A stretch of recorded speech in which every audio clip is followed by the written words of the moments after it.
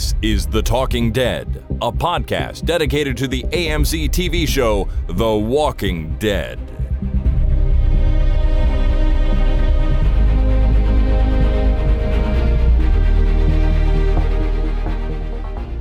Hey folks, my name is Chris.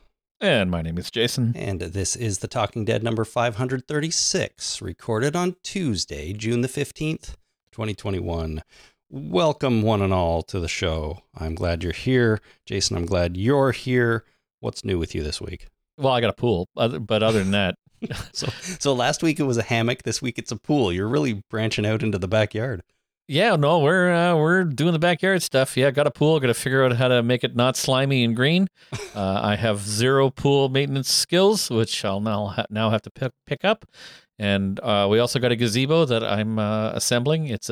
I've completed successfully step 2 of like 12. Okay. Do you need any help? Do you need me to come over and help build your gazebo with you? Because I wouldn't mind doing that. Well, I'm not going to say no, and I'm not going to say yes at this point. The first page of the instructions do say it's a 3-man job or a 3-person job. And so I said that to my family, and Jasper said, you, me, and mommy, perfect. Well, I was going to say, if, you, me, and Jasper could probably do it too. So, but I'll let you know. Nothing against Jenny. I'm sure she'd be very helpful in the project, but I just enjoy doing these kind of things. Yeah, and I appreciate the offer, but my current plan is to have the gazebo up and done by Saturday, and the pool dealt with, so that we can enjoy the weekend in the gazebo, lying on the hammock, or swimming in the pool. Sounds pretty good, man. Sounds pretty good. Inflatable pool. Yeah, it's a above ground, like large inflatable thing, right? Yeah, it's got an inflatable ring at the top. You just it starts out as a flat, piece of tarp, and you fill it up with water, and now it looks like an elephant foot. That's fun. It's very fun. I thought you were going to say my goal is to have everything, or have the gazebo up by, and I heard the S sound, and I'm like, September. No, Saturday. No, it's not Lego. It's an actual thing I want to get done. It's not a Lego set that I've put off for 2 years. Well, this weekend is Father's Day, if I'm not mistaken, so you can enjoy your Father's Day in the backyard, and happy Father's Day to everybody out there listening too. Super. Yeah, there you go. I was thinking of buying myself the new Lego space shuttle for Father's Day, but that seems a little excessive. I don't know, $250. Like, eh. I already got my Father's Day gift like a month and a half ago. My wife bought me the new Andy Weir novel on Audible. She said, "Hey, Andy Weir has a new novel. Hey, that's great. I want to listen to that very much." And she said, "That's your Father's Day gift," and that was it. Done and then I done. bought it with points I already had on Audible. So, all right. Well, that's okay. Great for me. And then I listened to it already. It's a fantastic book. Everybody should read it and or listen to it. I should do that. But it's the thought that counts. So there you go. Yeah. All righty. We are here, of course, this week to talk about the big explosive season 6, episode 16 finale of Fear the Walking Dead. You see what I did there? I did. I even tissed a little bit. Yeah. So we are going to do that, of course. First, though, let's mention the ratings from the last couple of episodes. So USS Pennsylvania, which was episode 15, the sub-infiltration mission episode from last week, that got a big old 0.87 million viewers. Pretty down.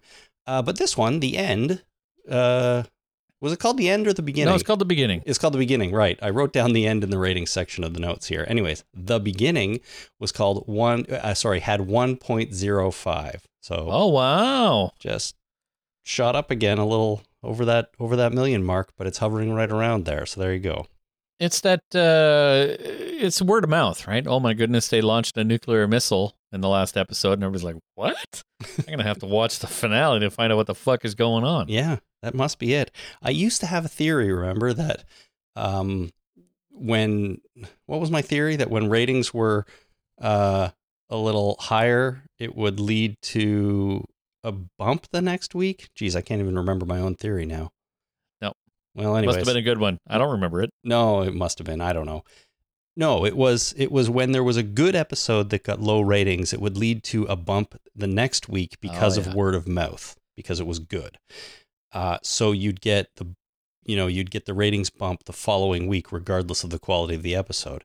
And when that happens, you might get the bump. And if it was a bad episode, the one after that would fall way off because everyone would be like, what? This show isn't any good anymore. What are you telling me to watch this for? So, right. I don't know. Maybe that's what happened here, but who knows? Anyways, 1.05 million for the beginning. And that's the last episode of season 6. Uh-huh. So let's talk about it. Our cold open here, Jason, is a depiction of Rachel. If you recall, Rachel was sort of the first person that Morgan brought to Morgantown at the dam. Yep. And she gave birth to baby Morgan. And what we see here is her kind of traveling somewhere on the road, fleeing, the nuclear launch, I guess. And she gets a flat tire. So she's trying to fix it. She ends up breaking her leg gruesomely on the car. She makes her way on foot a little bit farther, but ends up realizing that she's not going to continue traveling and that she's probably going to die. So she straps the baby onto her back, ties herself to Rufus the dog, who's been hanging around for a while, and then stabs herself in the stomach. And I didn't immediately realize what her plan was here, but at the time I was also like, ugh, I don't know if I want to watch this anymore. So let me tell you. Yeah. Overall thoughts on this whole entire episode. I cannot express to you how much I hated this whole fucking episode. And this opening sequence came within a hair's breadth of me rage quitting the show altogether. And then oh my God, it was the only thing that saved it. The only thing that made me, against my own will, watch the rest of this fucking piece of shit of an episode was the fact that I had to do a podcast about it. And I don't think I could sit through talking about it and not watching it. I have a problem with babies in danger. I've always had a problem with babies in danger. My current biggest fear of my family is not waking up one morning and my son having to fend for himself. Right. It's absolutely fucking terrifying to me at the moment. This kind of put all that together. This scene, it made me upset. If we weren't podcasting about it, I would have shut down this show, shut down this episode, and I probably would not have watched the next season. Well, it's a tough situation. I completely understand your feeling, and I know you have that issue with babies in trouble on TV shows, and I was thinking about that while I was watching it. But I'm glad you continued, because it wouldn't be fair to everybody out there for us to just all of a sudden disappear and be like, nope, can't do it. And then the rest of the episode, we'll get more into this as we go through, but I'm not sure if I was tainted by the beginning of this or whether the whole thing just kind of annoyed me altogether. But there was nothing about this episode that I even remotely enjoyed. Well, I think you may have been tainted a little bit by the opening, because I'm not going to say this was a great episode, but I'm not going to say it was a terrible one either. There's plenty to criticize here, I think. But there's a little bit of good to find in this one, I think, which we'll get to. But just in terms of this cold open, this was some rather disturbing shit. And it kind of makes me think that these showrunners, have been intentionally trying to push the boundaries a little bit. At least in the back half of this season, with the stillborn baby, and with this kind of thing. Now, is it sort of cheap that they're using the baby to create that kind of tension and push the boundaries and push the envelope a little bit? Maybe. Maybe. And if they are, then that kind of sucks. But I feel like you can feel that's what they're trying to do here a little bit. They're trying to shock people in ways that, Walking Dead shows rarely have before. And that's crazy, because when you think about it, the main show has done some pretty shocking things over the years. It has. And it does seem like they're trying to push the envelope for pushing the envelope's sake. Like, how far can we take this before people rage quit the show? And they crossed that boundary for me. Like, they crossed it. Like I said, I would have rage quit this show based on this episode, except for the fact that I'm doing a podcast about it. It's the only thing that makes me continue to want to watch this. And hopefully it gets a little bit better other than this episode. But it does seem cheap to me that they're doing this. It seems like they're using these stunts instead of sitting down and doing some good writing. Yeah, in my opinion, it seems very stunty. It's the equivalent of a jump scare in a horror movie. Jump scares are cheap. Like, they're cheap and easy ways to do it. I recently watched Alien, which is a fantastic movie, except there's a couple of Jonesy jump scares in there which don't make any sense whatsoever. Like, how the hell did that cat get in a closet? And the only explanation is the cat's a robot too. It's the only way to make it make sense. Jonesy is also a robot and in cahoots with friggin' Frodo, Bilbo, and working against the whole crew trying to get them all killed. Right. Anyway, but this show, it seems cheap. I didn't like it. It was unnecessary. But as soon as she tied a bandana in her mouth, I knew what was going on. Right. So she wouldn't be able to bite, and the dog was going to lead her somewhere. She says, "You're good at finding people." So I kind of should have figured it out. It's explained at the end of the episode, but I mean, just watching it all was not my favorite thing to do, and I kind of was distracted by that. So I'm going to play a call here from Tyler in Ohio. Now I cannot unsee how babies are crying on set thanks to this podcast, but I'm actually thankful that you brought it up because, I don't know, I mean, I care about babies. I have kids, and I don't know, I don't want to see them cry. I mean, it's one thing to have a doll, and I don't know, it just was a lot for me. It was almost to the point to where the main show had the baby left and the walkers were approaching it. That was even a lot for me too. But I did a little bit of research for you guys on baby wrangling. So it's baby actors and how they're taught to be happy or cry and all that stuff. And there's one specific one that talked about how she just cries at the baby, or she smiles at the baby to get the baby to laugh or smile or cry. And so that was interesting. And babies can only work for 20 minutes at a time and be on set a total of 2 hours. So they're not there all day being tortured by these Hollywood people. So that's nice. And some states have different laws, but that's primarily what happens. So I don't know, just a little tidbit for you. One other thing about the show is, why was everybody so far away from everybody? Like, couldn't they have used each other's help? Like, I don't know. That bothered me. And of course there was no radio to be like, hey, come down this road. This is where, a semi truck is that we can hide under, which was ridiculous, but or a bunker is really what would have been helpful. But, yeah, I don't know. I think it would have been better for Rachel to get hurt and then hand the baby off to Morgan. But just the abandonment of the baby, I understand that she didn't really have a choice, but I don't know. I didn't like that. I don't know. What do you guys think? Thanks, Tyler. Well, I think you've already heard what we think, but I don't know if any of the baby wrangling information makes you feel better just about the real life use of baby actors in film and TV, Jason. Not really, but there's a lot to unpack there. So baby wrangling, yeah, sure, you can only torture them 20 minutes at a time. Fine. Right. Still, it was only in like the 60s or 70s where they stopped or they started using anesthesia on babies when they did surgery after they were born because they thought babies can't feel pain.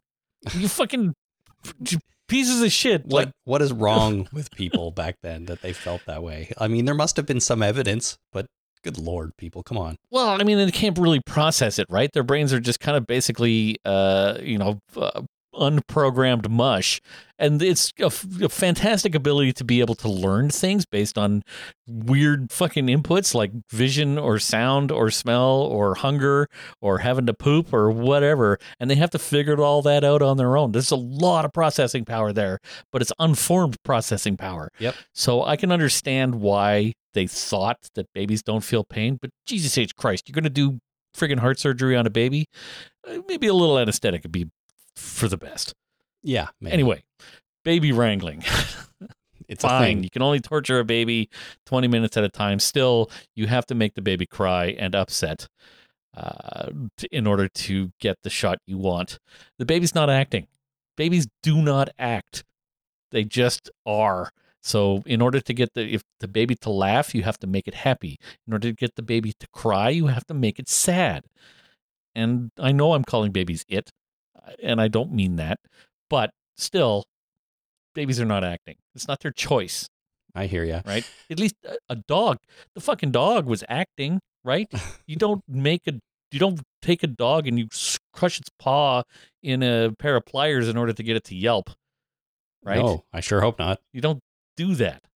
Yeah, well, that would be the horrible thing to do. So, yeah, okay, baby wrangling bad. Yeah, she could have handed the baby off instead of having to die. For her to have to die, and then maybe the baby will live, maybe it won't, maybe the nuclear weapon will go off right above me, maybe it won't. Maybe hang out with the baby for a while and see what happens with the nuke, instead of stabbing yourself to leave the baby by itself for a while. There's a lot of options here, but he's also right in that as soon as the missile launched, it seems like collectively everybody went scatter. They all went in different directions for whatever reason. Well, I mean, that's the next thing I want to get into. But just before we leave the cold open, I do want to give some kudos to Bridget Callie Canales, who plays Rachel, because I can't imagine that scene was very fun for her as an actor. And right. I think she did a pretty good job in that scene all by herself, with a baby. And so despite how dark and depressing it was to watch, I have to give her some props for pulling it off. Sure. There's at least that. All right. Anyways, let's move on. So I don't know if you noticed, but the opening credits for this episode, it had the sound of the missile separating rather than the normal Fear the Walking Dead sound, which I guess sort of makes sense. And after the opening credits, we launch into this episode that was, I felt, pretty fast-paced overall. But what we get is these smaller groups of our characters pretty much just fleeing, trying to get to safety. And everybody is split up into smaller groups or even individuals. And it felt kind of weird that this is all of a sudden where we were. A lot of them were together, and now all of a sudden they're just running away on their own. Or not running away at all. Okay, fair enough. Or not running away at all. But I guess the idea is the missile launched, everyone just went, whoa, I'm out of here, and just all ran in separate directions, I guess. Yeah. So that's where we're at. We start with probably the biggest group, which is Luciana, Daniel, Sarah, Wes, Charlie, the rabbi, whose name I can't remember, and Rolly. And they also have Riley with them. So I guess they apprehended him as he left the sub. They just picked him up, threw him in the truck. Why not? They're driving the SWAT truck. And the main thing we learn initially is that Daniel hears somebody broadcasting coordinates over the radio. And they ultimately decide to go to those coordinates, not knowing who it is and not even knowing if they can trust Daniel, because we all remember what happened the last time he said something happened. And he doesn't even know himself. Like, are you sure you know that you heard those numbers? Pretty sure. Okay. That's right. Are you sure? And he's like, no, I'm not sure, but whatever. They also discover that Rolly is a spy / traitor, and Daniel just straight up executes him, shot to the head. Well, if anybody's going to do it, it's Daniel. Right? That's true. We know his past had some sort of behavior like that, so he does not give a shit. He doesn't. He does not have that thing in his brain that says, "Don't shoot this guy in the head. He's a human being." Daniel does not have that. No, he doesn't. He doesn't fuck around. He just murders the guy. Ultimately, they get to these coordinates, and it is Althea, who we haven't seen in a few episodes broadcasting, and she has sent a CRM helicopter to pick them up. So this is kind of a connection to the greater Walking Dead universe. We get a helicopter. It's CRM. I guess this means that Al found Isabel, her, the woman she's in love with from the CRM, and has sent them to be picked up. So they all pile into the helicopter and fly away. And that's the last we see them, leaving Riley to die on the ground as the nuke goes off.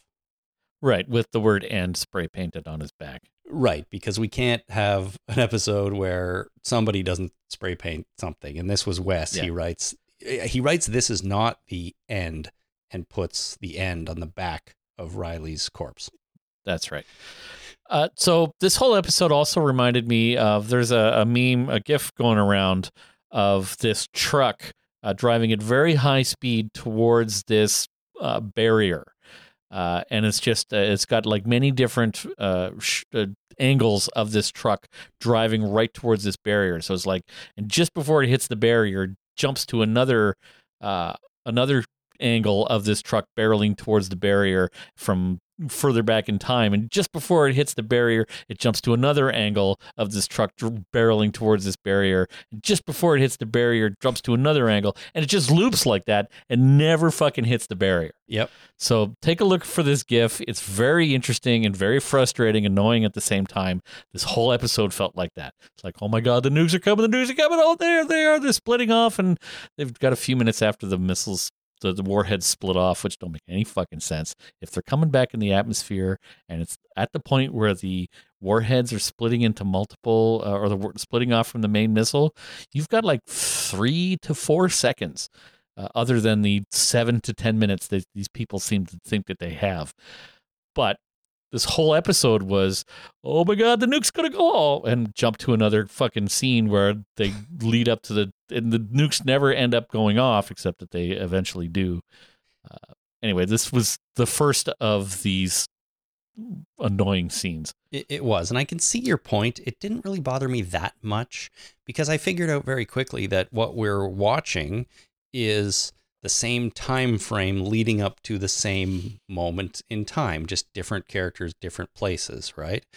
Yeah. I see what you're saying though. I haven't seen that meme, but it does sound interesting. I'll go look it up. But you're right. We just lead up to the point at which the warheads separate, and then we see what somebody else was doing during that time. And so I thought that was okay.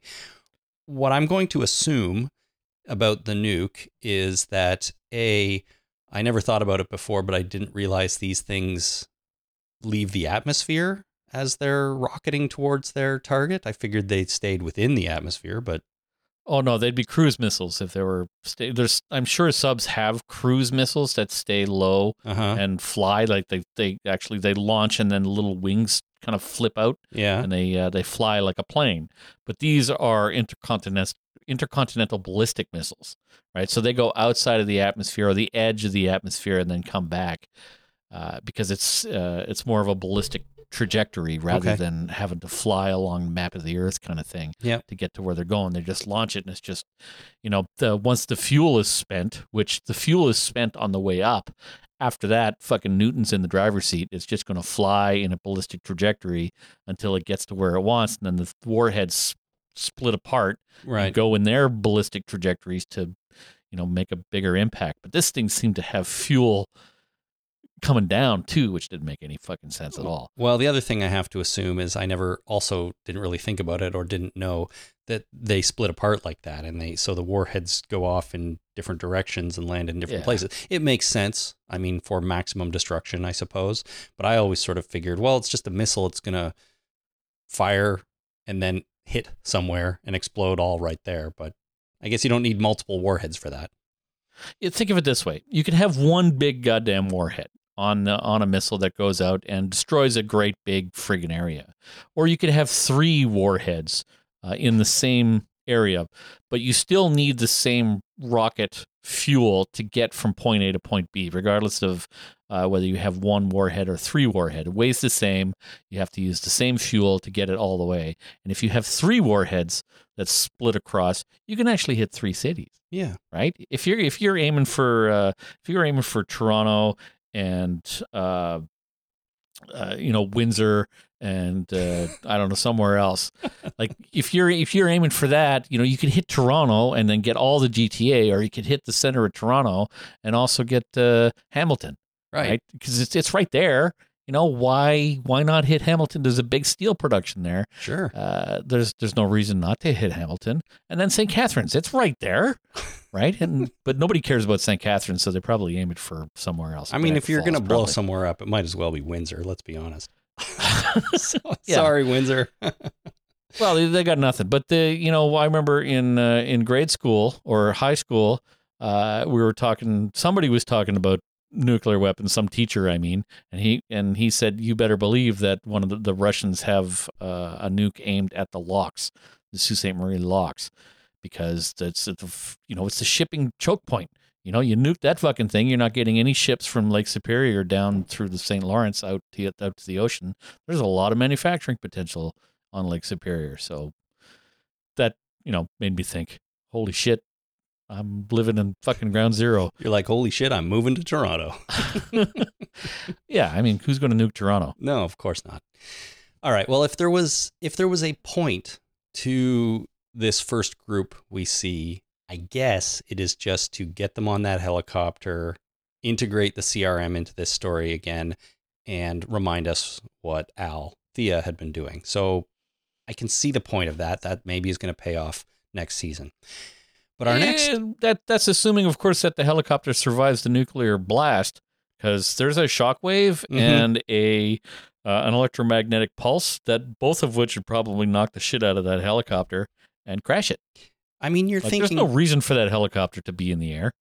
You're thinking so logically, but the helicopter's going to survive. It got away. Let's be honest. Well, of course, but it doesn't make any sense. I hear you. Right? If it's a military helicopter, it might have military spec electronics, which might survive the EMP that comes from the nuke, but the shockwave, there's not a fucking chance. Like it's like flying a helicopter into a volcano exploding. It just doesn't make any sense to expect to survive that kind of thing. Yeah, no, you make a good point. And it didn't seem like it was that far away from the explosion. In fact, not anybody really seemed like they were that far away from the explosions. I got other problems with the explosion, but we'll get to those one at a time. This is the helicopter issue I have. All right. Well, anyways, helicopter flies away. Everybody's on it. I have a feeling they're pretty safe. They're fine. Our next group is Dwight and Sherry. We see them on horseback, and she decides that she wants to die with Dwight. So that's why they're together. She's fully come around to being like, yeah, let's get back together and get blown up in a nuclear explosion. She talks about how much time she's wasted over the past, how she's been reckoning with the past sort of unsuccessfully. So they come to this house that first it seems abandoned. There's a family there. They end up hiding with them in a cellar after killing a couple of the cultists who've taken up residence there. Dwight steps up and kills that dude. And they hide down there. Ultimately, when the warhead explodes, whichever one is nearest them, they're in the cellar and they seem to be okay. Yeah, there's lots of rocking and rolling and stuff shaking, and but they held on to that door that got pulled off by the horse, and that a quarter-inch sheet metal door that'll protect them just fine. Yeah, and honestly, I don't have much more to say about this one other than if the first group, the point was to get them on the helicopter. I'm not sure what the point of this one was. Just to show us that they survived, maybe show the audience that Dwight and Sherry have reconciled a bit and are back together. And again, we'll pick that up again next season. But that's it. They're in a cellar, and We got this new family. Maybe they'll become characters next season. I don't know. No, I doubt it. Probably. But it's a nice idea, though. Yeah, it's just to show that Sherry and Dwight are back together. And, when the pressure's on, all the bullshit just kind of falls away, right? Right. Like, we're both going to die. Yeah, sure, we've got a lot of baggage, but that don't matter now. No, so not when at all. When the chips are down, the baggage is gone. You become your true self, and it reminds me of what that movie End of the World kind of thing with Steve Carell and what's her eyebrows? Seeking a friend for the end of the world. Yeah. It's just, it reminds me of the scene where Steve Carell is in the car with his wife, which is his actually real life wife. Is in the car at the beginning, and they announced that there's nothing left to do. The end of the world is coming. Prepare for it. She just opens up the door and runs. It's just like, okay, when all the baggage is down, it's like, I don't want to be with you. I'm gone. That's it. And she just fucking bolts. It was awesome. So it reminded me of that, but opposite. And terribly sad, but hey. Well, terribly, terribly sad. But at the end of the world, when things are, you're about to die and everything else, all the baggage just doesn't matter anymore. You become your true self. And it was nice that Dwight and Sherry got together. Okay, a positive aspect to this episode. Okay, good. I'm glad. Grant you that. I'm glad we found that because I kind of like it as well. I've wished they'd been together from the day they were reunited. I'm just that kind of guy, and it bothered me that they weren't. So here they are, reunited. Maybe we'll see that future with their children play out like we saw in the Grace episode a few weeks ago. Yeah, maybe. Never know. All right, moving on. We get Teddy and Dakota and their kind of story. They have traveled to some sort of vantage lookout point where they're going to watch the explosion. June and John Dory Sr. show up. They, he comes and he says that he's there to forgive Dakota for killing his son, John. June sort of says the same kind of thing, and they're trying to convince Dakota back onto their side. And I'm sitting there watching this going, why? Why are you doing this? Yeah, there's no reason for it. I mean, if you want to forgive her, fine. You don't have to tell her. No. There's no reason to tell her, especially if there's a goddamn nuke coming down on your heads. Yeah. Like, yeah, okay, I forgive her. Fine. And then, have a shooting contest. I don't know what else they would do. No, I'm not sure. Hang out and talk about John Dory Jr. I mean, probably. For half an hour? Maybe even a full hour. I don't know. But you're right. It's like, why? Why? The world is about to end, basically. And you're following these two crazy people to their death, essentially, to forgive them for what they've done. It's just dumb. But it turns out that there is another bunker there, a secret bunker that Teddy knew about. And it's revealed that Teddy is just using Dakota, keeping her alive so he could hide in this bunker. They could come out some other time and use her as the second key turner when he goes back to the sub later to launch the rest of the nukes. I'm not entirely convinced of that. He was kind of hugging her and kissing her, and it made me think, why was he in prison exactly? Like, what was the deal there? Do we know why he was on death row? It's because he was a cult leader, not because he was doing inappropriate things with underage girls. At least as far as we know. It kind of felt like it in this scene, didn't it? It did. And cult leaders, we know that, some cult leaders are for the sake of the community where sex is a sin, the cult leader will say, well, in order to protect everybody from sin, I will have all the sex so that only I can sin because I'm such good buddies with God that he will forgive me. He won't forgive you for having sex, but he'll forgive me for having sex. So I have to have all of the sex for everybody, which means all your wives, all your daughters, all the sex. I have to do it. I will do that for you because I'm such an awesome dude. This is what I think of cult leaders. I will take the bullet and have all the sex. I will do that. I will sacrifice myself to have all the sex. I did get a creepy vibe from it. I'm not going to lie. I have no idea if that had anything to do with his previous incarceration, but maybe it did. Maybe it did. But the scene, what we actually learned in this scene, I think, is that he was using her because he felt he could manipulate a young mind, I think, and he'd keep her alive and then be able to bring her back. And in the absence of Riley, I guess he figured he could walk back into that sub and say, hey, Dakota, turn that key over there. I'm going to turn this one, and we'll see what happens. So let's take a look at the logic of that. Sure.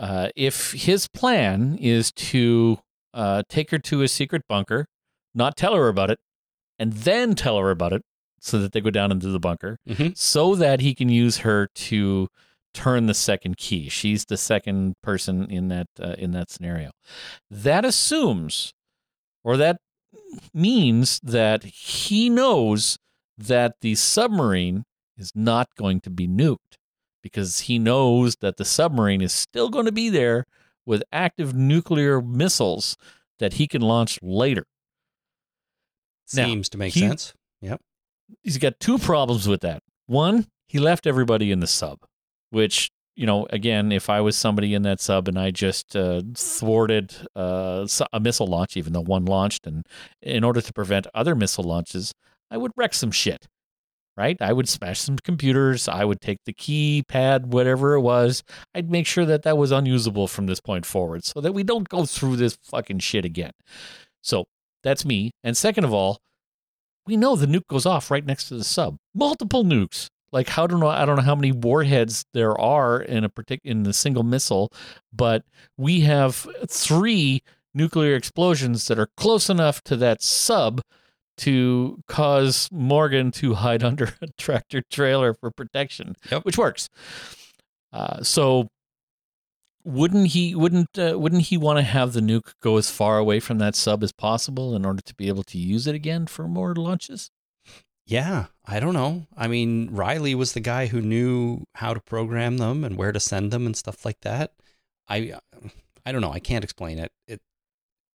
Maybe Dakota knows how to do that now, because if he needs a second person, and he said he would be lost without Riley, then maybe Dakota knows how to program a nuclear sub launch. It's so dumb. I think we just have to assume that Riley programmed all of the nukes, but they only could launch the one. You can only launch one at a time, I guess. And so now that's dumb. Teddy can go back, and all he needs is a key turner, and he's using Dakota to do that. But yeah, I mean, when you think it through too much, it just really, really loses all credibility, The only thing I can assume is John Dory is wrong. He thinks that he just needs that he just needs a second key turner, when in fact what he wants is to have sex with a young girl. Maybe he just wants some company. Can we just leave it at that? I don't know. It's not good. I'll grant you that. It's not good. But the key turner thing doesn't make any sense to me. Okay. Well, and I got the definitely creepy vibe from the guy in this scene too. I did too. It's the first time I've had that creepy vibe, to be fair, but it was there. They walk up holding hands. He kisses her, and just the way he talks to her and looks at her. Yeah, it's a little bit creepy. Well, and from the moment he saw her for the first time, it was, come with me, hang out with me. I think you're great. You should not change. He started, he's grooming her. And that's the fucking gross term that is actually appropriate for someone who is I can't even go there, but it sure seems like he's been grooming her from the beginning. Mm-hmm. And I have a problem with this too. It's gross. In the episode. It's gross. It's gross. I can't remember what this call is about, but this is one from Daniel, so it'll be a surprise to both of us. Nice. All right. Now, my holy crap, did you just see that? Why would those two, John Dory's wife and his dad, go for forgiveness so soon after his death, and with nothing happening to qualify it, it doesn't make sense. It's stupid. They just wouldn't bother. They'd just leave her knowing she was going to die. They don't have to seek revenge. They'd just leave her. My idiot. awful. All right, so I meant to play that when we were kind of talking about how it doesn't make any sense, but we got all distracted with the creepiness of Teddy and Dakota. Yeah. But basically, yes, Daniel, we agree. It doesn't make any sense. It's just sort of silly. Daniel, you ain't wrong. No, not at all. Now, the way this scene ends is June and John Dory get in the bunker, but Dakota ends up killing Teddy. So now Riley dies and Teddy is dead. Cool. And then Dakota stands there and watches as the warhead detonates and is incinerated, pretty much. Yeah. So Yep, pretty much. let me ask you this. Her body was clearly fried, but was it enough that she's gone, or is there fried, charbroiled zombie Dakota walking around? Maybe it doesn't matter, but I figured if I said she was dead, you'd probably say to me, we didn't see her die. Well, no, she's dead. Okay. It's the season finale, and she. So is everybody else, though. That's the thing, is that, we'll get to it, but, watching a nuclear explosion causes problems. It's very, very bright, right? Mhm. If you're close enough, it's bright enough that you don't exist anymore, and then there's a permanent shadow of you on a fucking brick wall behind you. Yeah, I know. Because everywhere else gets burned. But if you're far enough away, you just go blind. Like, it just fucking fries your optic nerve and you're done. God. Right? But no, she's absolutely dead. I absolutely believe that. Whether or not there's a radioactive charred zombie walking around, I doubt it. All right. Well, Just because of how much it would cost to bring her back in order to play that part next season. I'm not going to do that. I hate thinking things like this, but I'm kind of glad Dakota's done. It's everyone's wanted her to die for a long time, and now we have it. And she dies in a pretty horrific way. So, people got their wish. And I do Sort of, but she also died by her own choice in her own manner. Okay, right? you're right. It's better than she deserved. All right, fair. I thought the effects were kind of cool. Just watching the thing come at her and then boom, all her skin is gone. Like, yeah, it's kind of fun. Well, this is the opening scene in Terminator 2 where what's her name is hanging onto the fence, and then the nuclear blast goes off, and she just basically gets fried and then turns into a ball of ash that just gets scattered. Mm-hmm. Nuclear scientists have been pointing to that, going, "That's exactly what it's like." By the way, My God. I mean, that's probably the most realistic depiction of what a nuclear blast would be like if you were standing near it. And so it seems like the effects people in this show went, okay, we'll do that too then. And they did. Things like this make me marvel at all of the incredible creations that humans have come up with, the good and the bad. And good Lord, the nuclear weapons seem like just such a misuse of our collective talent and resources. But man, oh man, what can you do? Well, I think everybody pretty much agrees to that. I know. I don't think you'll find anybody who goes, you know what? I really think that we should launch some nukes. No, just to see what happens. I hear you. No, we've done that. It's not good. It's not good. But it makes seeing things like this and thinking about it and the things that happen, like your eyeballs frying out of your head if you're too close, just makes me think, boy, oh boy, if we just put all of our efforts into things that weren't going to kill everybody, where would we be as a society? From an individual perspective, is being near a nuclear blast any worse than going at a grizzly bear and trying to survive that? Because that's pretty fucking gruesome too, right? They can crush a goddamn bowling ball with their jaw strength, right? So they clamp onto your head because they got big enough mouths to clamp on your head, and it's like that movie we watched the other week with the tiger chewing on John Dory's head. Yeah. It just kind of squishes like a grape. Yeah. That's what a grizzly bear would do to you. Like, you just go crunch, just kind of crunchy on the outside and tasty in the middle. Well, I guess if we've learned anything, nuclear weapons and grizzly bears equally dangerous. Grizzly bears. But grizzly bears, when they really get down to it, they could probably take out 5 or 6 people. whereas a nuclear weapon is a little more mass destructive-y. Mm-hmm. So maybe if you could tie 2,000 grizzly bears into a small area and then bring it to a city and let them loose, that'd be just as bad as a nuclear weapon. We've talked about the concept of and how horrific the idea of the Rat King is. Yeah, Rat King. What if it was a grizzly bear king? Pretty bad. That seemed to work a little more as a collective. I don't think they would attack each other as much as a bunch of grizzly bears tied together. Okay. Yeah, grizzly bears tied together might just be a self-contained thing that you would look at and go, man, that's fucked up. Oh, yeah. Because they would just go at each other, right? Whereas the rats would be like, sure, we're tied together and everything, but man, we got to eat. So let's all go over here. Yeah. All right, then. All right. Well, one more quick email here right now from Tallahassee's bemused twin brother, and he didn't like this. He says, at the point June shoots the guy from Wiggy Teddy's hand, shoots the gun from Wiggy Teddy's hand, and John Dory Sr. shoots his fuck awful line of dialogue, I was expecting a fourth wall breaking look to the camera to confirm Fear the Walking Dead had gone full parody. If only Scooby-Doo and had Teddy remove his wig to reveal that he is actually being played by Leslie Nielsen. So, yeah, pretty bad, I think. Okay, we can't knock Scooby-Doo. No, my son has been watching a lot of Scooby-Doo in the last couple of years, and he loves Scooby-Doo, and it's not bad. Like Scooby-Doo Mystery Incorporated, the whole television show, it's a whole thing. There's plot lines that run multiple episodes and multiple seasons, and it all kind of wraps up at the end. It's actually watchable.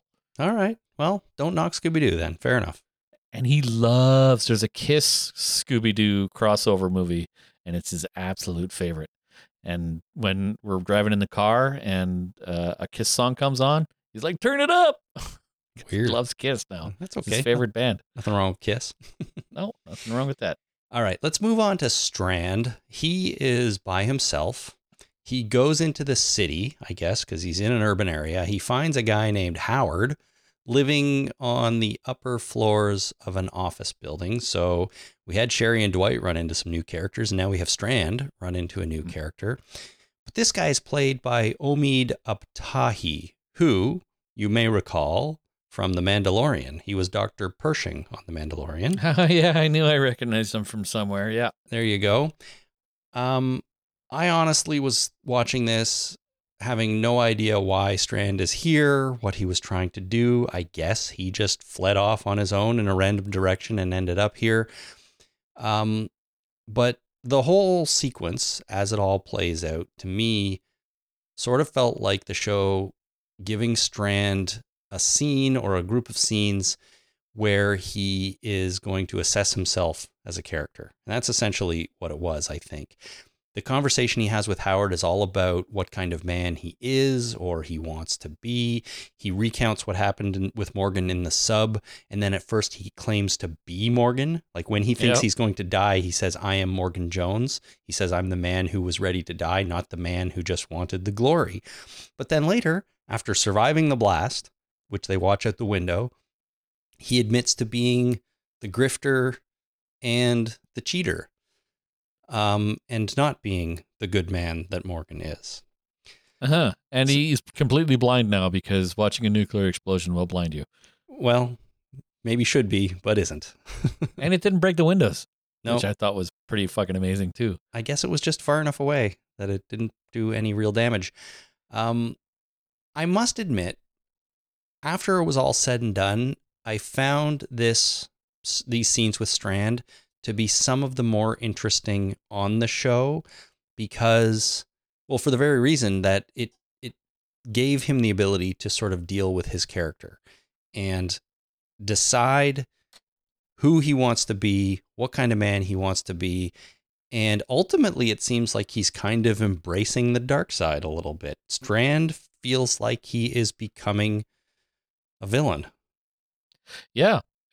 And okay, so I'll have to admit that this is a good thing as well out of this episode is that if Strand, oh my God, can you imagine if Strand is the bad guy in the next season? Well, that I That think would is be the best. I think it's a possibility. And our listener Bev in still sunny Brixham wrote in and she said, my prediction for the big bad guy in season 7 will be the true extent of Strand's dark side coming out. When Strand thought he was going to die, he took Morgan's character and name. I believe that at that point he felt if he'd been a selfless person that he and the others would survive. Throughout the entire show, he's been in a constant battle between his light and dark sides, and it's clear to me that now he's survived the darkness has taken over. Once Strand gets news of the CRM, he's going to want to be the one who finds them first, and he will destroy anyone who gets in his way. If any of the others tell the CRM what he did to Morgan, then he will not be able to smooth talk his way into the inner circle. So that's expanding a little bit on what might happen next season. But the point is, yeah, it feels like Strand might be becoming the villain, quote unquote, for season 7. I would like that. I think that would be really cool. Might have always been his destiny all along. And when you think about some of the things he's done, especially recently, it almost feels like they're grooming us, the audience, a little bit to get ready for that. And here we are. Yep. So I think that would be good. So even though I didn't really understand what Strand was doing and why he was there, this whole sequence felt to me to be one of the better parts of the episode, just because we've finally put Strand on a path, whether you like it or not. He's on a path, and I'm good with that. The only problem I have with this is if they make Strand the bad guy in the next season, that means on the big show, what's her name? And for the life of me, I can't remember her name right now, won't be the bad guy in that show. You think Maggie's going to be the bad guy next season? Yeah. So Maggie, thank you. Well, I don't know what kind of brain issues I was having there, but Maggie, playing around saying obviously she's the bad guy. She's turned into a bad guy. If Strand is going to be the bad guy, Maggie can't be in that show. You can't do both. You mean you can't turn a good character into the bad guy on both shows at the same time? That's right. Okay. They won't happen because we have what's his eyebrows, watching the entire property, like all the different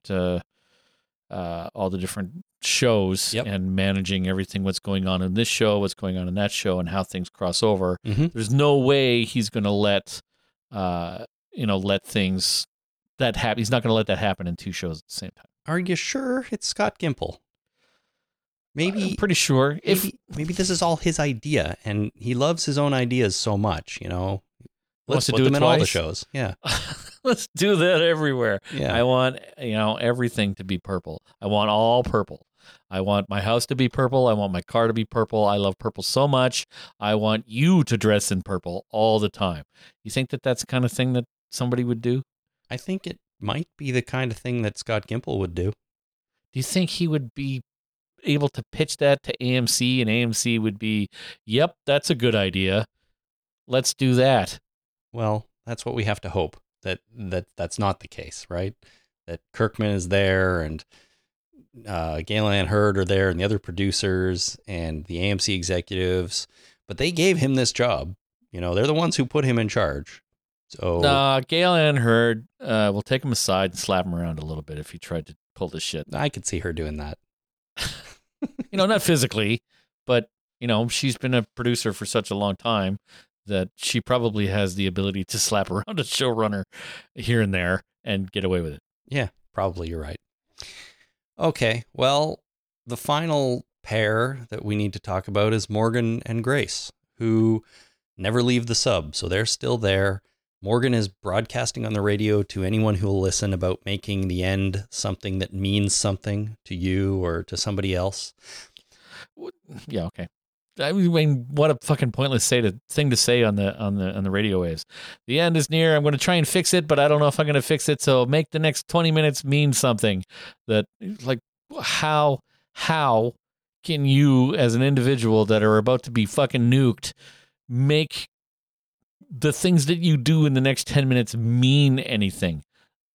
That doesn't make any sense. That's a kind of pessimistic attitude, I think. I mean, I understand what you're saying, but like, at the same time, it's like, hug your kids. You're going to die. Like, do what you want to do for your last moments on Earth. Oh, okay. So what's her name said, my leg is broken and I'm about to get nuked. Instead of hugging my kid, I'm going to strap it to my back and stab myself in the belly so that I can be a zombie. I'm not even sure. Wagon? A zombie wagon? Yeah. She's the wagon, right? We got a dog pulling the wagon that's hauling the baby from point A to point B. So she's a zombie wagon? I think so. Makes sense. Okay. So that's how she interpreted that. Well, hey, I'm not saying everyone has an interpretation that makes sense, but I think that's what Morgan was going for, right? He's like, just make your last moments meaningful to you because they're your last moments. And some of them did, some of them didn't, I guess. But that's what he's doing. But then Grace comes in and together they decide that they don't want to live. There's no way to live in this world after the detonation. So they express their love for each other and then are about to commit double suicide. And we have a Star Wars reference in this scene. Oh, we do. Because Morgan says, I love you, Grace. And she says, oh, right. I know. All right. Yeah. But anyways, they're stopped by the sound of a crying baby, which they can hear from the bridge or at least launch room of a submarine that's coming from outside the submarine. But put that aside. They hear the baby crying. And of course, it's Rufus the dog leading zombie wagon Rachel back with baby Morgan. So they come out, they kill zombie Rachel, and Morgan, Grace, and baby Morgan end up together as a family. And as you said, the nuke goes off nearby, at least one, I think a few, and they hide under the truck and for now seem to be okay. All right. So by the grace of God, in this scene where they started off as a bunch of individual people, and then by the end of it, they're a nuclear family. Oh, zing. That's way better than my pun at the beginning of an explosive episode. And then you said we launch. You said this episode launches. Yeah, you did that too. That was an unintentional one. It was good though. So the 7 or 8 problems I have with this are one, this starts with Grace lying on the top of the submarine, staring at the sky and watching a nuclear missile go by. Yep. So now the trajectory of this missile launches from this submarine, goes straight into the air. And then at some point later, she's lying on the roof of the submarine and the missile goes from left to right across her vision. So the missile goes straight up, goes off to the right, circles back, comes across her vision to go somewhere else. So it's doing what? Fucking loop-de-loops in the upper atmosphere? Yeah, pulling donuts, doing figure eights, I mean, what's his name programmed it? Who knows what he programmed it to do, right? Maybe he was thinking, this is going to be cool. I'm going to write something in the sky while it's flying. Yeah. I don't know.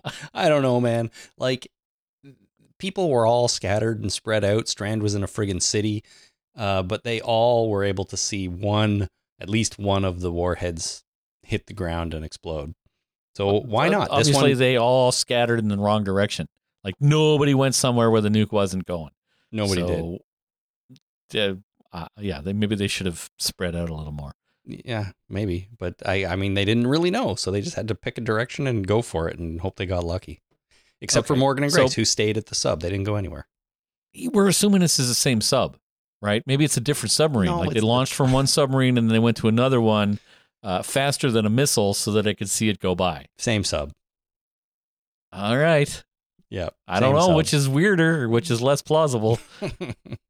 There's an awful lot. Yeah.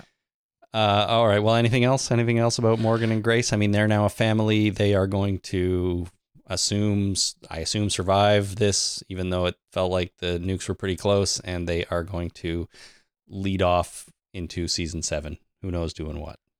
So his plan for killing them both was to shoot himself through the head and have it go directly into Grace's head. Is that right? Yes. Okay. That nobody has a problem with that?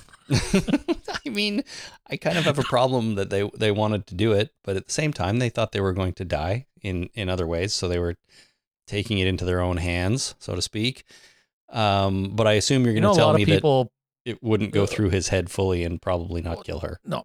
People's heads in this universe are super soft. I have no problem with that. My problem is that he was doing it without properly angling the thing. A lot of people, it happens. People shoot themselves in the head and either miss or don't hit the center of the brain, and they survive the fucking experience, which is, I'm not sure. There's no good scenario, but angle is important. If you're trying to shoot two people with the same goddamn bullet, you got to be very lucky in order to do that. So your best bet is to shoot her in the face and then shoot yourself. Oh God. Right? So much worse. It's awful. But what's the other scenario? Is that you shoot yourself in the head and you miss her, and then she has to scramble for the goddamn gun in order to finish her off while she's staring at your stupid head all blown open. Oh. I mean, I don't even want to think about it. Anyway, yeah. They could go outside and look at the nuke, and which is what they did ultimately. But they could go and stand there and go arm in arm and wait for the nuke to go off. That's probably their best bet if they want to commit suicide. Like, why do it before the fucking nuke goes off? Man, there's just too much depressing in this episode. And if you're going to if you want to survive a nuclear explosion, the best place you could possibly be is the submarine that launched the goddamn nuke. Close the hatch. Chances are they're not going to nuke this sub. Like, why would they program the nuke to go straight up and then straight back down? Which ultimately is what they did. But let's just put logic aside here. Forget that for a minute. You close the hatch.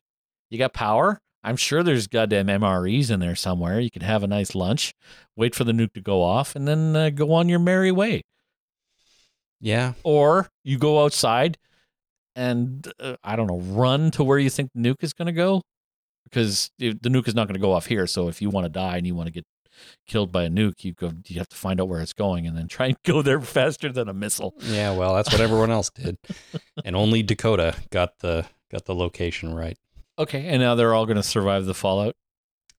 Yeah, I mean, that's what I was thinking mostly with Sherry and Dwight in that basement. I'm like, the basement with a door that's basically ripped off is enough to survive this?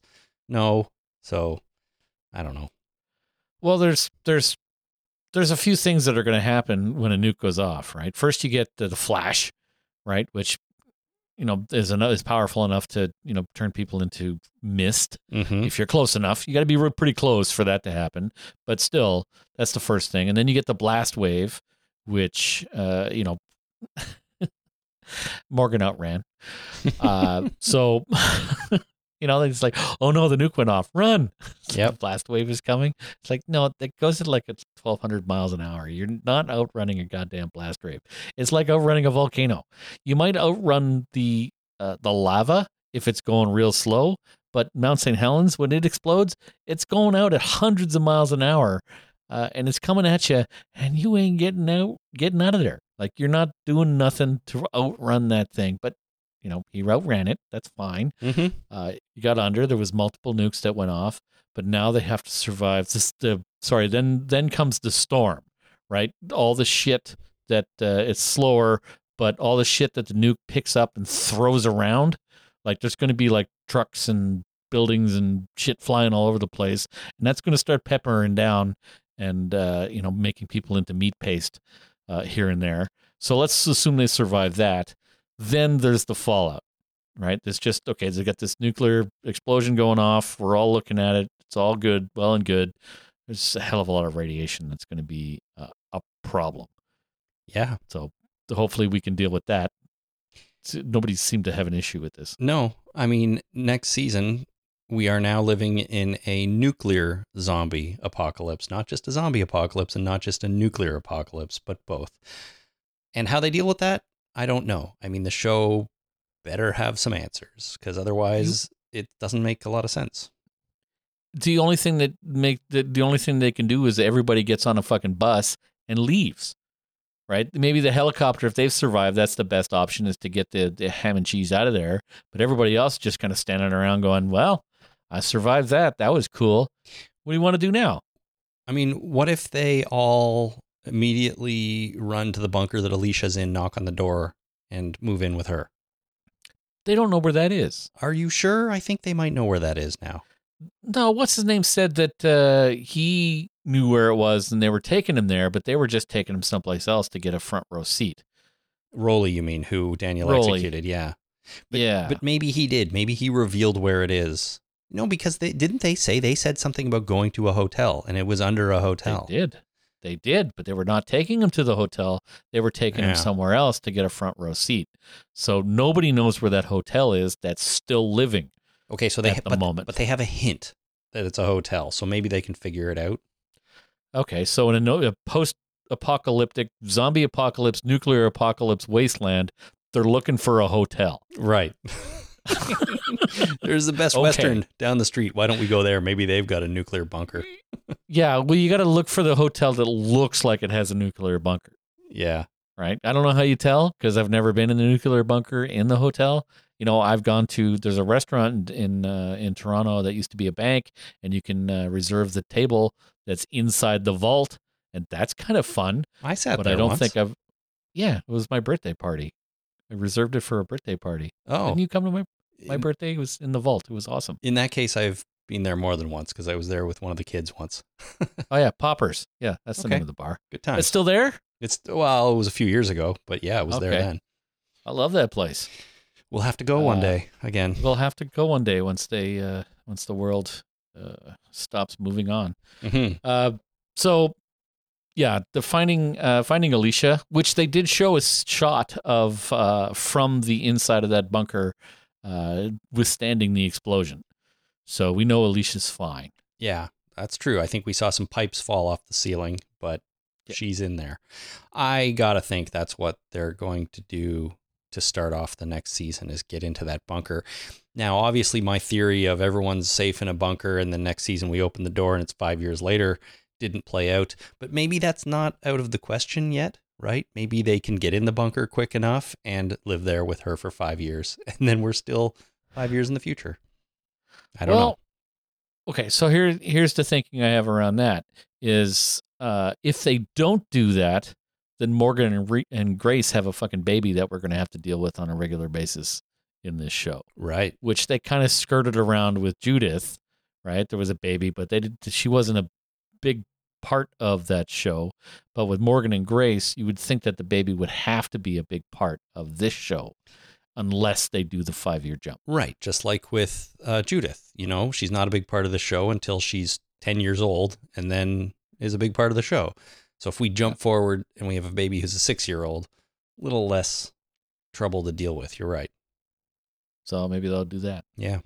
Well, between Rachel and Morgan and Grace wanting to kill each other and Strand becoming the villain, and I don't know, those were all the downer points, I guess. Dwight and Sherry getting back together is a bit uplifting. The rest of the gang getting picked up by the CRM, I'm going to assume that's a good thing, but we don't really know. This episode was all over the place, and despite all of that, I came out of it not totally disliking it, but there was a lot in here that I really think they did not stick the landing with as we were hoping for last week. So I know you absolutely hated it. I'm kind of middle of the road on this sucker, I would say. Alrighty, well, I do have a little bit more listener feedback I want to do, although it is more about last week's episode than anything else. So let's move on to that right now. And we have a call here from Kim about episode 15. Hi, guys. Kim from New York. I got a problem with the whole episode, this USS Pennsylvania. How is it that Riley is the only survivor to get off the sub?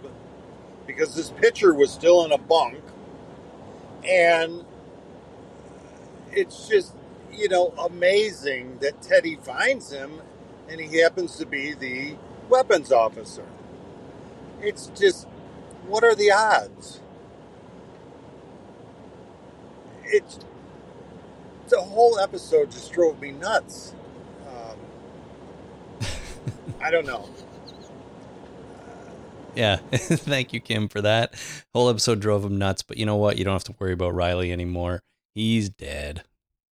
So there you go. Yeah, it's a bit of a coincidence. You know, hey, we have a nuclear submarine. Hey, we have the weapons officer. Hey, we have one key. We need to find the second key in a zombie apocalypse. Oh, good. We found it. Yep.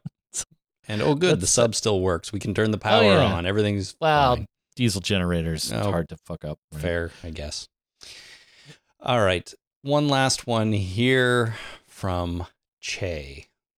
Jason, I love you as much as any man can love another man he's never met and only listened to on podcast for many years. But every time you say residual memory, you make me want to scream. When have we ever had confirmation that zombies have residual memory? The only suggestion of that is in the first season with Frank Darabont, like 4 showrunners ago. Sorry, man, get over it. They don't have residual memories. They're brain dead. Love you guys. All right. Thank you, Che. So I will say, Jason, that just because it was only 10 years ago in the first season doesn't mean it's not canon. It happened on the show. Yeah. I mean, that was an emotional roller coaster.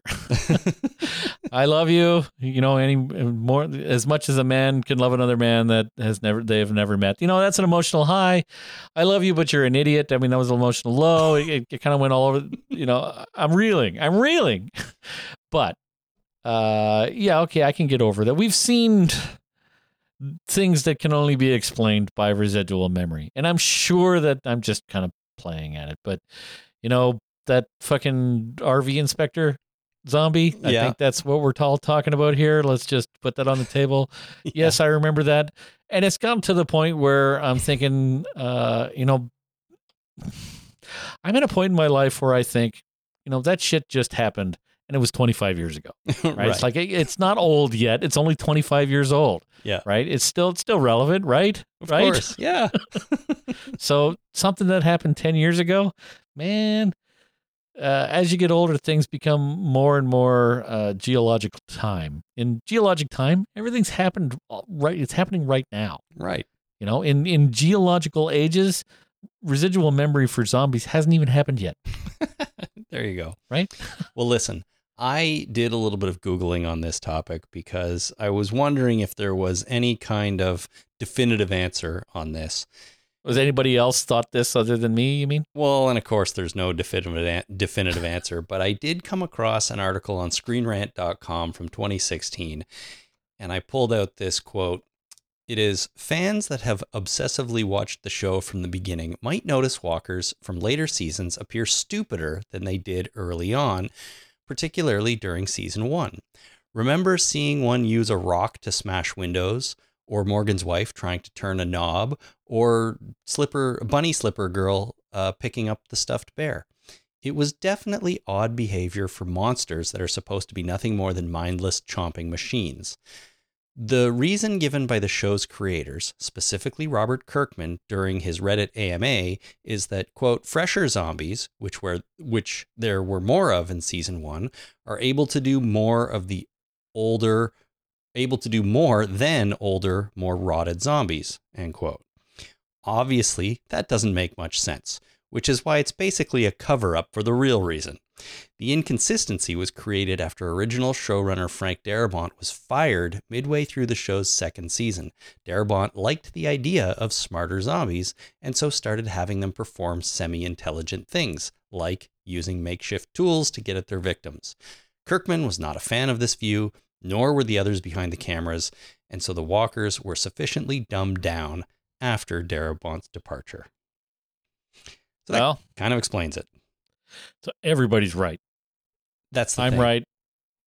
Yeah, everybody's right. Yes, zombies had residual memory, but they don't anymore, and that's on purpose. And from a Robert Kirkman AMA, Jesus Christ, you can't believe anything he says. If he says it, it's probably a lie. Sure, but that's also the point here, because he said there were fresher zombies earlier on and now there aren't, and the article goes on to say that doesn't make any sense, which is why it's a cover-up for the real reason. So yeah, and that information is also 10 years old.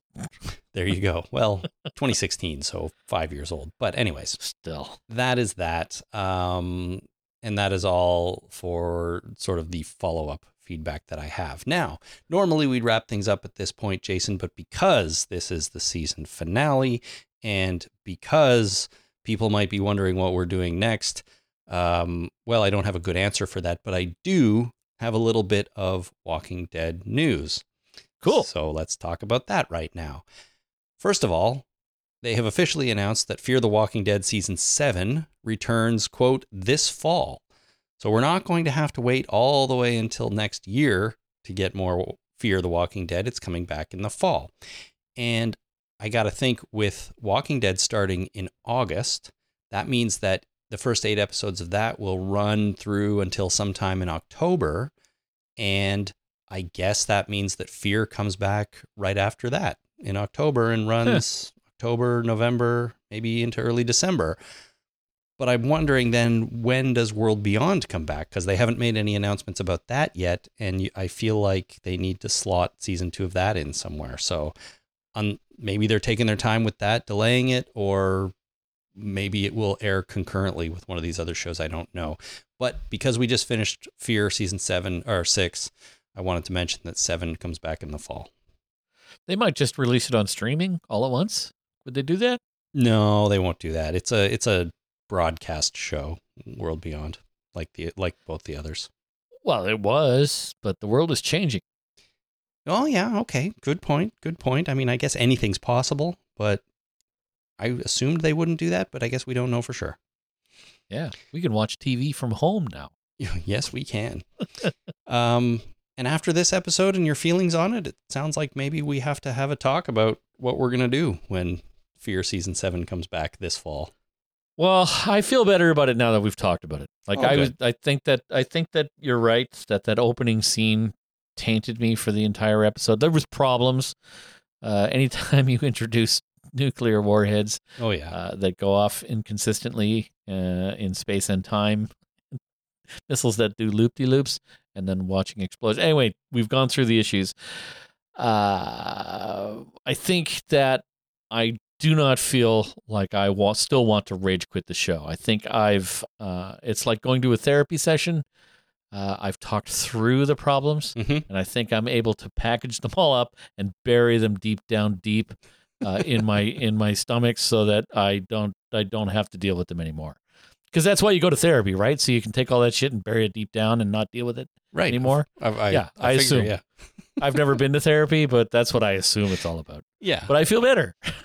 Yes. And in no way do we mean to make fun of that sort of mental health treatment. No, absolutely. And of course.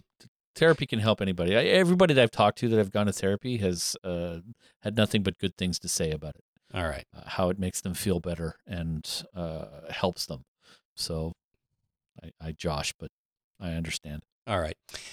One more news item. AMC has announced 11 weeks of reveals until season 11. So what this means is that AMC is going to be releasing stuff leading up for 11 weeks up to season 11. And so they're going to spoil their own show? Well, it's going to be here from comicbook.com. They said a countdown. It is a countdown that will bring photos, trailers, and other reveals on Thursdays before the final season premiere of The Walking Dead. So there's not a lot of information there, but it's just going to be like the typical stuff we get. You know, here's some set photos, here's a teaser trailer, whatever. The biggest, most notable part of this, though, and what piqued my interest originally and kind of fooled me, to be honest, is that they announce a new series called The Walking Dead Origins. And I'm like, new series?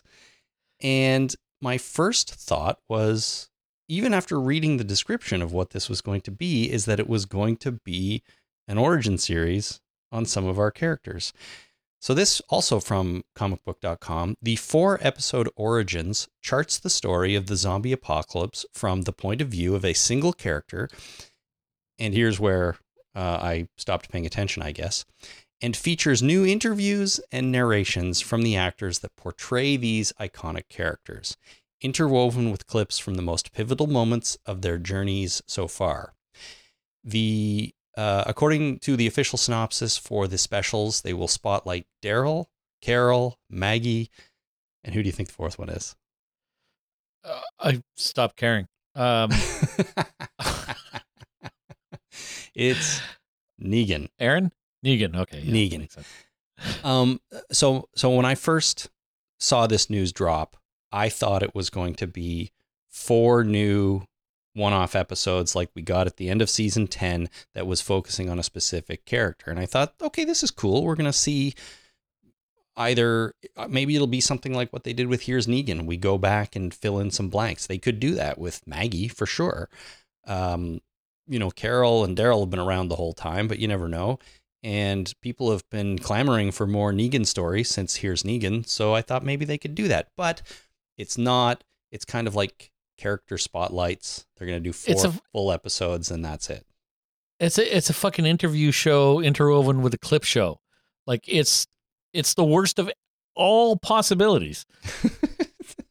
Well, so we don't need to watch them and recap them, I guess, then, eh? No, but no. Don't worry, we're not going to. We need to rage against the fact that these will exist. Well, listen, what we need. They're only going to air on AMC Plus, so they're not for broadcast. They're just for the AMC Plus subscribers. And the first one will be July 15th. So I guess exactly a month from right now as we speak. And then one a week until season 11 starts. Okay, so it's... So, you know what? It's okay. I don't like... no, it's not okay. It's a clip show combined with The Bachelorette. It's going to be, the actors sitting down in front of a camera, talking like people in The Bachelorette talk in the first person, present tense singular, interwoven with clips that kind of tell a story. This is the worst thing I've ever heard of. I don't know. I mean, no one's forcing you to watch it. And for people who have AMC Plus, maybe it's something they would be into. Maybe I don't imagine a lot of people are going to really sit down on day one and be like, I'm all ready for this new clip show. But could be something you put on while you're doing something else, I don't know. Okay, you watch it. Uh-huh. And let me know what you think. I can't do it. It's okay. I can't actively participate in this without some kind of background information that would possibly compel me to watch it. So you're gonna have to take the hit for us. Well, Chris. I'm not too worried about it. There's not a lot of chance that I'm gonna watch these either. Despite all of the things I have forgotten about The Walking Dead over the years, I do feel like you and I are closer to this show than most people, most average viewers. So a recap of what's happened to Maggie over the years, I don't know is really something I need to watch and get on board with. But I don't know. Did it say anything about interviewing the actors about how they think or what they think about their characters, or is it going to be are they going to be interviewed in character, or is it just going to be interviews about questions about their character? No, I think they're going to be themselves talking about their characters. So, but I don't all right. know. So no new information. Just do you like your character? Yes, I like my character. Here's a clip. No, I mean, what new information can they possibly give us? They're not going to reveal anything about season 11. I mean, think of it as a recap or a introduction for new fans if you're just starting to watch the show in season 11 for some crazy reason. I don't know, but it is what it is. And if you're into that thing, watch it. Maybe so they're trying to lower the barrier to entry. So they're trying to make it more accessible for people that, it's like, I can't watch 10 seasons to get caught up. Just, give me some information so I can start watching the new season. Could be. Maybe that's part of it. Yeah. Right. It's the same reason why I can't start reading Star Wars novels. It's just there's too much, right? I don't know where to start. I don't know what makes sense. I don't know what I can skip and what I can't skip. And 47 novels is a lot to start reading. in order to get into this thing. The barrier to entry is just too thick for me. I can't get in. So you're saying you need a quick 2 or 3 novel like recap of the entire history of Star Wars to get you on board, and then you'll be caught up to date, just like these will do for some people.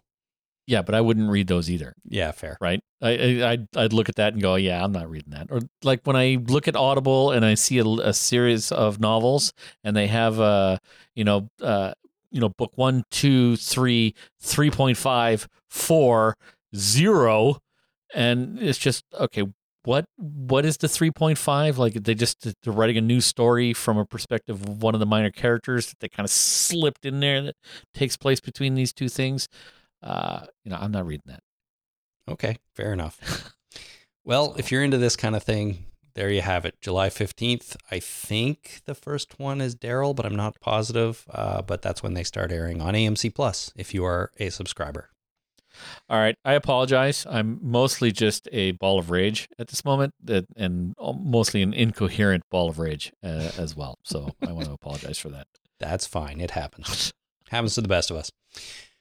But luckily we're at the end here, Jason, so you can rage yourself to sleep, and hopefully you'll feel better tomorrow morning. Thank you. So, you know what? We're at the end of another season of a Walking Dead show. So thank you once again to everyone who has listened, who has stuck with us, who doesn't even watch the show anymore, but listens to us. We very much appreciate it. That's what I want to do. Stop watching this show and continue to listen. Just continue to be on. It came close. I'll be honest with you. There could be something there as an idea for me to watch it and then you not to watch it, kind of a seen unseen scenario. I don't know. And we almost the next podcast after this whole Walking Dead thing is over. Yeah, we're going to be kind of casting about for a new podcast idea. Maybe we'll think about something like that there. Okay, fair enough. Because that has the advantage of me not having to do anything. I mean, unlike I don't now. have to watch the show even. Like now I just have to watch. That's the only requirement is watch the show. I don't have to read anything. I don't have to look at reviews. I don't have to gather any other information. You do all the heavy lifting, Chris. Without you, I am nothing. This podcast is nothing. You are the podcast. I'm just this guy that talks on the internet. But if we did a seen unseen, that even lowers the bar further, which is way inside my wheelhouse. I'm fine with that. What if we alternated? I watch one, then you watch the next one. That doesn't make for very good TV watching, though. So anyways, we can talk about that later. Sure. All I wanted to say is, everybody, thank you so much for sticking in and listening.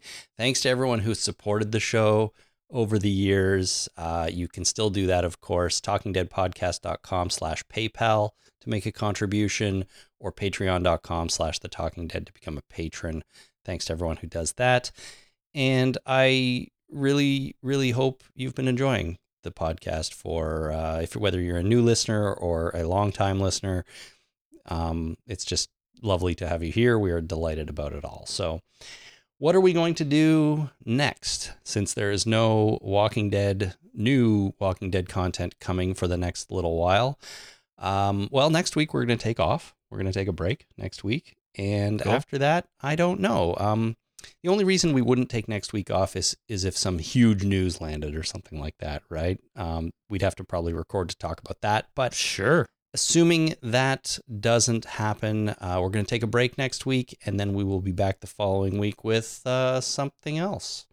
I haven't figured it out yet, but maybe we will. It's going to be a surprise to us and everyone. And everyone else. Yeah, exactly. So we'll leave it at that.